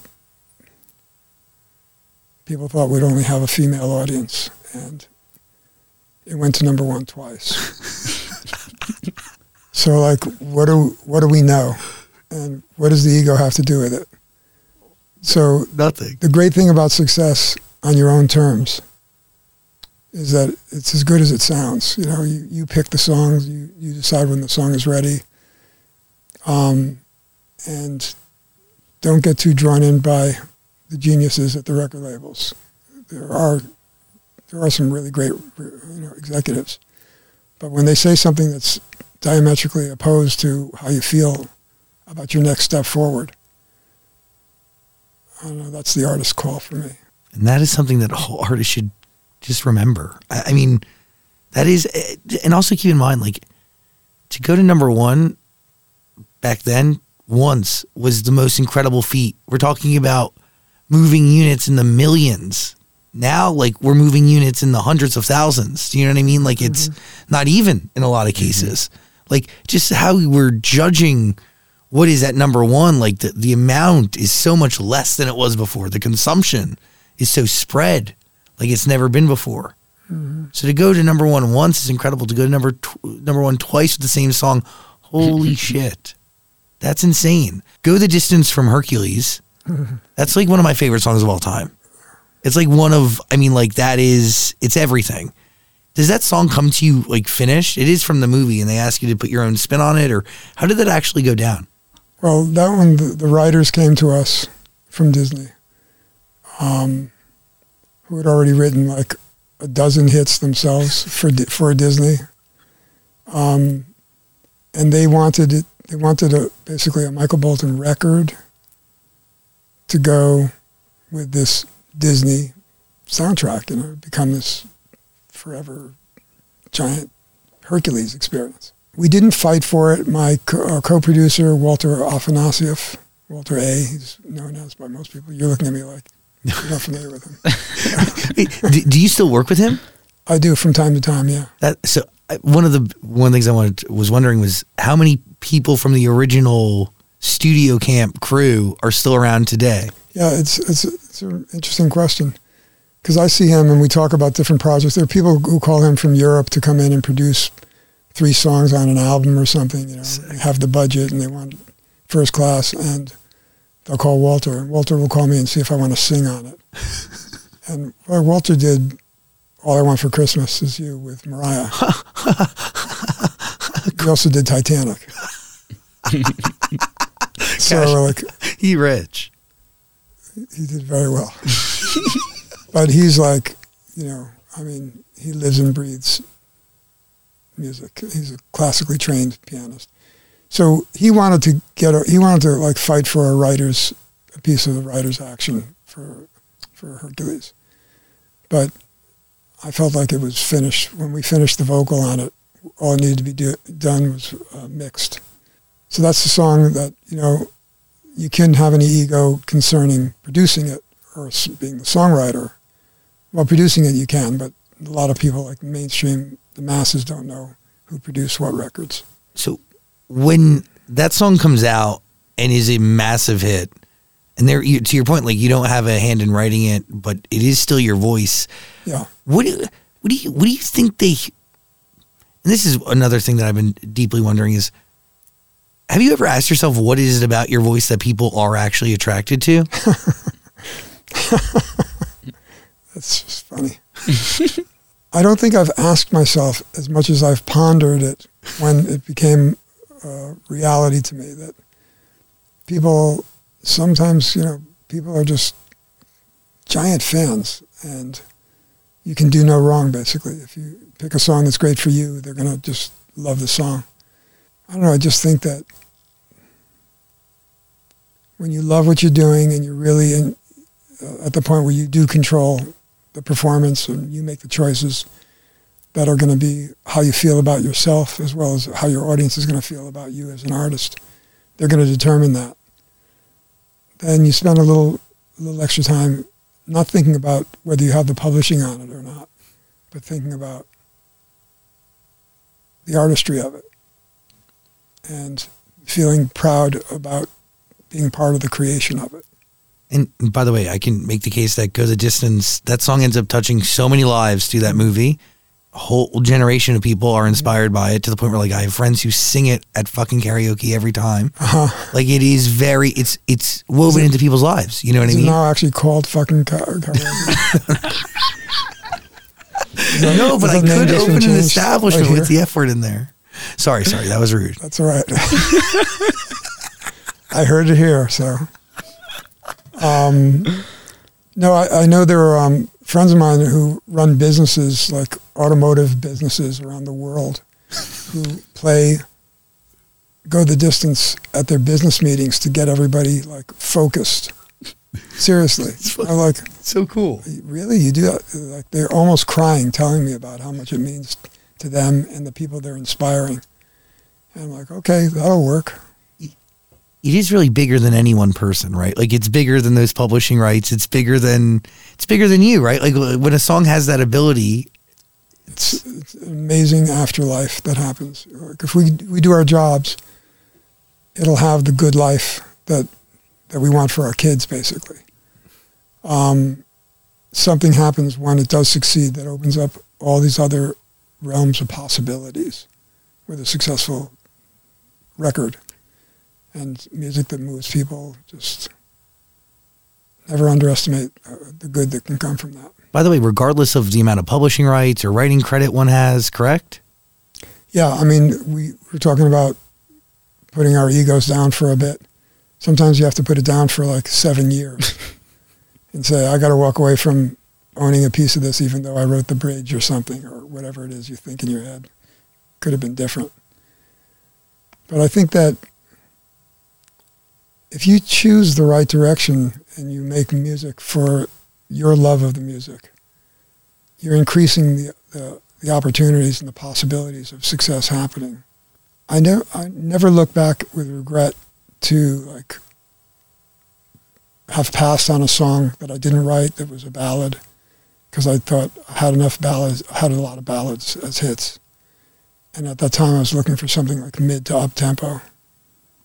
And I don't stop, when I hear it being played somewhere, I don't say, I should have, I don't know what I was thinking. What song? I know exactly what I was thinking. What song are you thinking about right now? I Don't Have the Heart. I Don't Have the Heart. I Don't Have the Heart. James Ingram recorded it. And it was written by a couple of guys who I never wrote with, but had reached out to me a couple of times. And they were really wanting to get the song covered. And I liked it, but I just didn't love it. It's nice to be at a point, to arrive at a point where you can say, no, I don't think so. You're okay. And not hurt anybody's feelings by it. Why did you agree originally to do Jack Sparrow with the Lonely Island? Because it's the gift that keeps on giving. But did you ever expect that to happen? No, I didn't expect it on the level, on the scale that it happened. I love the Lonely Island guys, and I loved the work they did when they were with Saturday Night Live. They came to us, my manager and myself, in Los Angeles. We had a meeting at a table, some hotel, like lobby, right off the lobby.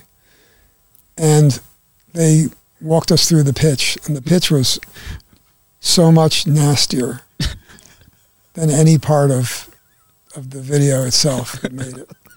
And I was like, okay, I don't know if I could do this, because I could lose the first 12 rows of my concert audience halfway through your first song. And they laughed, but they said they know that. They've been told that by other managers. And can you clean it up? Can you do something? And this basically went on. We went back and forth where they were actually emailing me, how about this? And I looked to see what they changed, and it was like, it was worse. It was nastier. And I was thinking, what didn't they get about the first? Oh, they definitely knew which way to go on it, but it was at a different part of the video. And then I was driving into Atlanta for a concert the next night. And they told me, if you can find a studio in Atlanta, this version should work for all of us. And I looked, and I was laughing in the car. And I said, well, I can do this. But I just need to be in character if I'm going to use these lines from Scarface, which I love Scarface. So, take a look at me. Take a good look at me. So you need people like me so you can feel bad about yourself. You feel better about yourself. So they knew that, so they wanted to give me more Scarface lines, but those just kept getting raunchier and raunchier. And in the studio, one of the lines was, I got this big sexy hook. And I realized we were laying down and adding layers and layers of chorus harmonies to Jack Sparrow. So it was being realized. Nobody wanted to leave, to go home. Nobody looked at the clock. We shot for 2 days. Wow. And then the night that it aired, I was like hiding in the corner of Saturday Night Live on set, just in case they didn't like it. I was going to be like about here. Like, okay, go ahead. And they liked it. And John Mayer was at the after party, and he said, tomorrow you're going to see an audience you've never seen before. And I said, in a good way? He said, yeah, they're going to love this. And so I'll never forget that, because we were talking about growing up in Connecticut together, and then he walked over after seeing the video. The next day I walked downstairs, and my daughter was just scrolling through thousands and thousands of responses. And she said, you're not going to believe what's going on. I said, is it good? She said, they love it. And so I'm really glad, because she was a big fan too. She was one of the people who said, oh, you got to do something with them. It's my oldest daughter, Issa. And it happened. And then we got to the point where we would meet in Los Angeles and have a toast and a drink to like 200 million views. Holy. I mean, I can make the case that that also like was life altering in its own way, right? Like definitely gave a whole new resurgence and spark and another reintroduction. It's another side of you as a human being, as an artist, as a comedian, as an actor, as a fan of music. Fortunately, I was a fan of Lonely Islands, and we had freaking fun for 2 days. And then after that, well, rest is history. Not complaining. Spark of Light, by the way, is Michael Bolton's most recent album. We're going to put a link in the description below, but you can listen to all Michael Bolton's music on Amazon Music, obviously. I love the song Spark of Light. I've been humming it since it came out. We need to put a microphone on you permanently. He's got the spark of light. Oh, he's got it.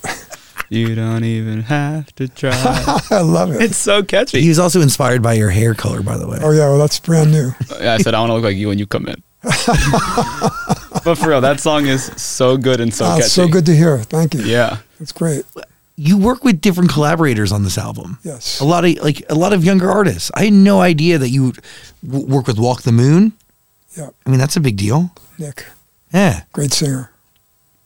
Justin Gesso. Incredible producer and a really good guy. Great singer. Monstrous range. Yeah.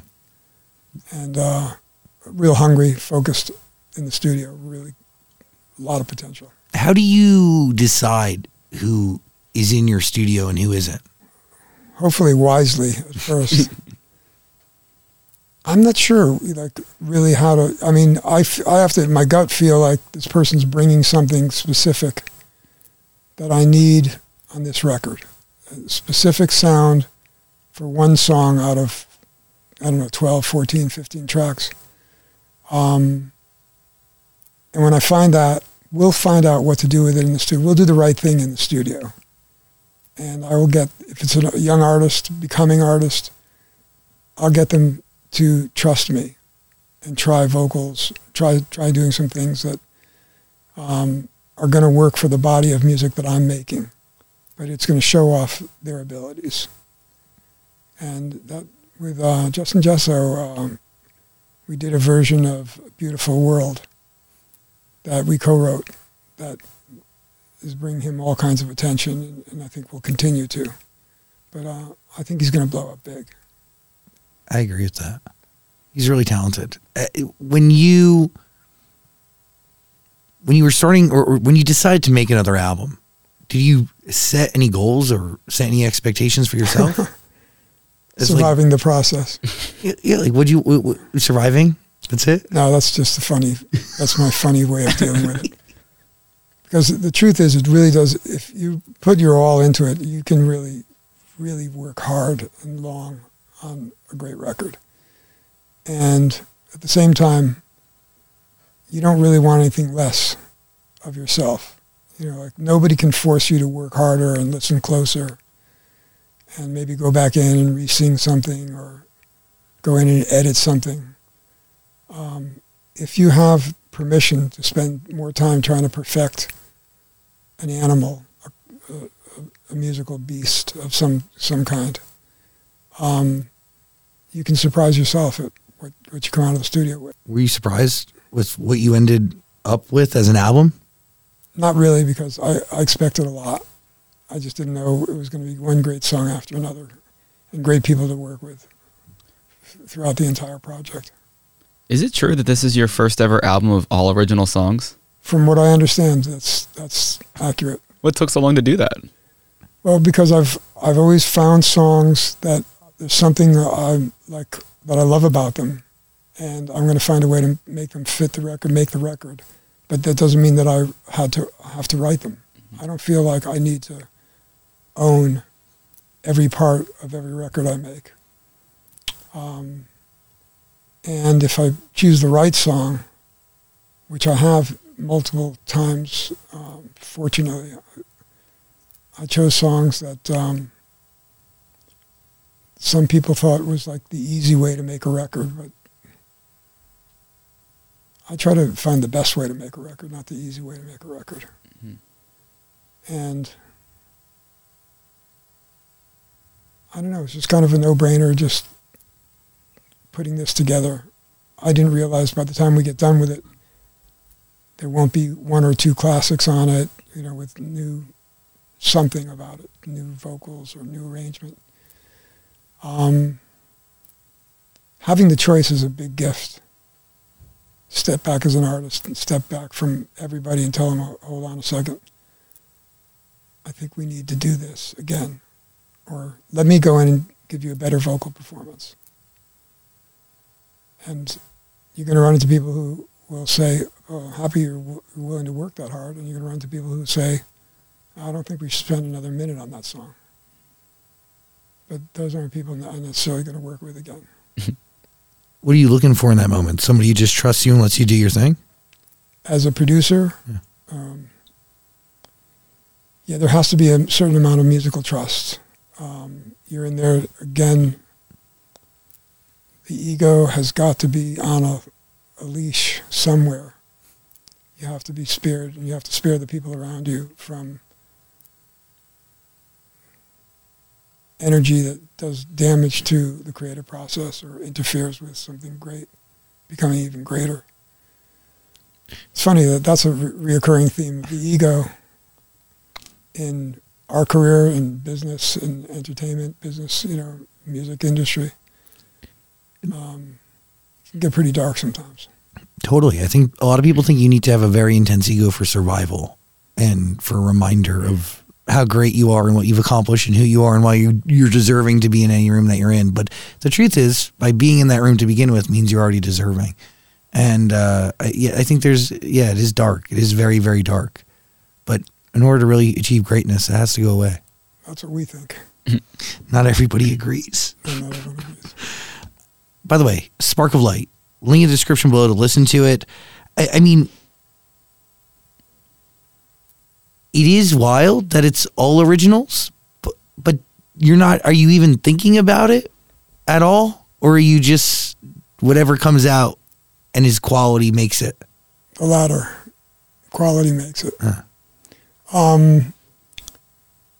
I kind of went, I think when I was told that, by the way, this literally will be your first all original music album in forever, or however long the period of time it was, I don't remember. And I thought,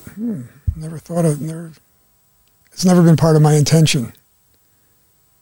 There's so much energy required to make a great record that you kind of need to have made that decision already before you got into the studio, that you know the ballpark of your songs. How does an original start for you? Are you writing to production or to instrumental? Are you coming in with ideas? What is the process like? It's kind of a combination. I'm always writing down ideas and titles. Like I would write, like in bed, I would write titles down because I knew, first of all, we didn't have digital devices to record voice memos. And if you didn't remember, you wake up in the morning, you don't remember what the title was of the song, it doesn't come back to you. It's just out there in the ether somewhere. And somebody else records it like 7 years later, has like a huge record with it. I like to go with titles, and I like to walk into a room with people who like to write to titles, because it gives you the intention early on in the songwriting process. Kind of brings you closer to your goal in a way without finishing. There's a lot of work to do in the process and a lot of choices you can make in the process of creating the music. What is the meaning behind Spark of Light? Spark of Light is like, I think it's going to be different for different people, but it's a extremely positive way to look at life and the universe, because it's all it takes is a positive spark of light. If you can just say the title, it helps too. There's so much negativity in this world. Like people say that a lot. And in my lifetime, I never thought I would say it hasn't gotten better, it's gotten worse at this point in my life. COVID was this whole other level of fear and kind of darkness that took all our attention, brought all of us to spend time, and not in the way that we wanted to, but in fear. So Spark of Light is just this extreme wisdom of staying positive and protecting the very thought of which way you're going to take each step of your life. If you're going to be a positive person and basically support what light brings, or it's all about you. If it's all about you, then there's nothing else to talk about, really. But the Spark of Light is something that it's hope.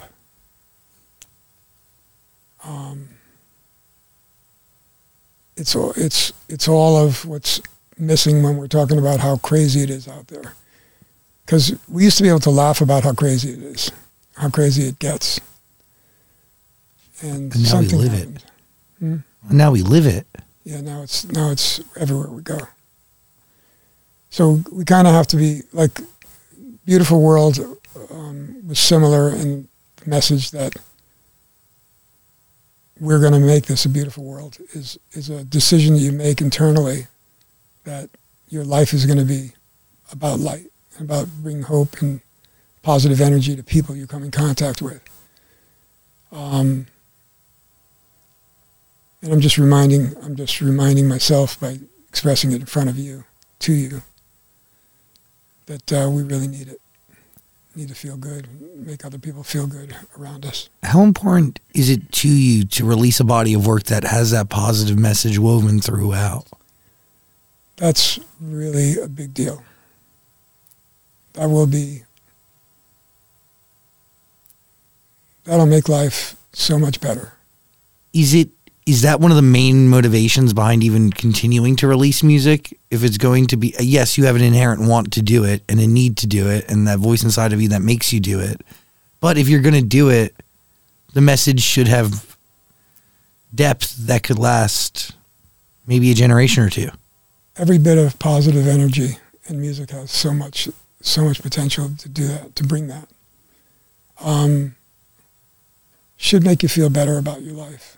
Kind of like there's always some way you can give back in somewhere where you're affecting someone in a positive way. And, but, it's something that I'm kind of even thinking about being careful about sounding preachy about it. It's just my opinion that we try to fix things and make things better. Even shake hands with people on the other side of the aisle. Do something for everybody else. I could spend all day looking at things that are just fucked up. And this album aligns with thinking about things that are great, that are inspiring, that have hope. Needed. That's the side I want to be on. Spark of Light. Listen to the album, link in the description below. Is there any part of you that has maybe a tiny bit of want or desire for somebody, an artist, to eventually cover one of your originals and breathe new life into it and introduce it to a whole other new audience? That's probably something that I've always wanted in a different way, and certainly in the early years of my career. But yeah, I think that there's a certain level of validation when people appreciate your music, and if a great artist was to release a version of one of my songs, I would not be offended by that. I would welcome that. It is incredibly interesting. The idea, just the fact that a human being could breathe a whole new life and introduce a whole new audience and a whole new generation of people to a song that, again, I had no idea that record did not belong to you and wasn't yours originally. I had no clue. Neither did I. But I'm telling you, there's tens and tens of millions of people just like me that had no idea, and that's really powerful. And you've seen that, like over the years, 4 Seasons with MadCon, and then again recently with that band Monoskin. Like, there is this art of the cover is so powerful. But the art of original art too has equal power, if not even greater, because you never know where that can go. And that message is 100% curated and illustrated by you. And they can go independently, Totally. Well, maybe not covering, but why do you think so many rappers like to name drop you in their songs? It happens all the time. I don't know. I did get a kick out of Kanye and Jay-Z did College Dropout. Yes, Kanye sampled one of you and Never Let You Down. Yeah, he sampled you. They did a great job with that. That's actually a really nice body of music around that song. And I remember when I was told that they were reaching out to my attorneys for a license, that I was kind of excited about it. I was thinking I'd put the Kanye album up next to the Barbra Streisand album on the wall and see if that doesn't get some funny looks. Curious looks. But they did a great job, and I love that music, the musicality of it. But I was more concerned about what the language was going to be and whether it was going to be permission to express anything negative or permission to just do something that's great musically and we're all happy and on our way. And it turned out to be a really positive statement. And then the other one was from The Dream. The producer of The Dream? No, the song that they sampled was "Stay," and that was from my blackjack days. As well. Yeah, that was a band you were in, right? That's like early Michael Bolton, like very early. But early's relative. When did you realize that a band was not the right move and you on your own was it? The second album with the band, with Blackjack, I decided if I'm going to do rock, I think I need to be in control of it. And maybe if I had made a record like Mutt Lange might have made, I might still be making rock records. But it was towards the end of the contract with Blackjack, and I realized that the arm wrestling that's involved in getting something done in a band. Yeah. The politics of crazy. And personalities. Watching people go through that. It's like watching people in a bad relationship reliving it at dinner. It's just sad to see because they're there for all this love and positive energy and creating with people you love. And you see what happens with bands down the road. You can't get them into the same dressing room. So, creatively stifling? Creatively stifling, yes, which means life stifling. That's a new term, I think. Life stifling. Stay away from it. Avoid it at all costs. But really, listen to all Michael Bolton's music, the entire discography, available on Amazon Music. What are you thinking? Would you ever go back and record another volume 3 of the classics, like the hits, all cover albums? I haven't. I shouldn't say it. I shouldn't say it never entered my mind, but I haven't thought that seriously about it. Okay. What's to be gained by it? Like what's a spark of light in it for me? I don't know. Maybe there's no reason to. Yeah, maybe not. Don't know. It would be cool to kind of see you cover some of today's biggest hits. I was thinking that. Like some Taylor Swift or Ariana Grande. They can both sing. The Weeknd. Yeah. Weeknd. Great artist. I think there are a lot of great artists. Mm-hmm. I guess I need the vision of it, you know. Yeah. So right now I've got this other project going on. Which is fantastic. He's humming. I love that you have Sparklight in your It's just vernacular. it's just so fun to drive to, put it on the car, put the windows down. Makes you feel good. There's the commercial. Listen to Spark of Light. Seriously, there's a link in the description below. You can listen to it all on Amazon Music. And every song that Michael Bolton's put out, we're going to put a link there. Amazon Music. We've covered a lot here today. Yeah, you've been very patient. Thanks. No, you've been patient. Well, I've been patient. You've been patient with me. Thank you for being here. And like, even this is charity for you. You know, you don't need to be here. So I thank you very much for giving us your time. Pleasure to be here. Really.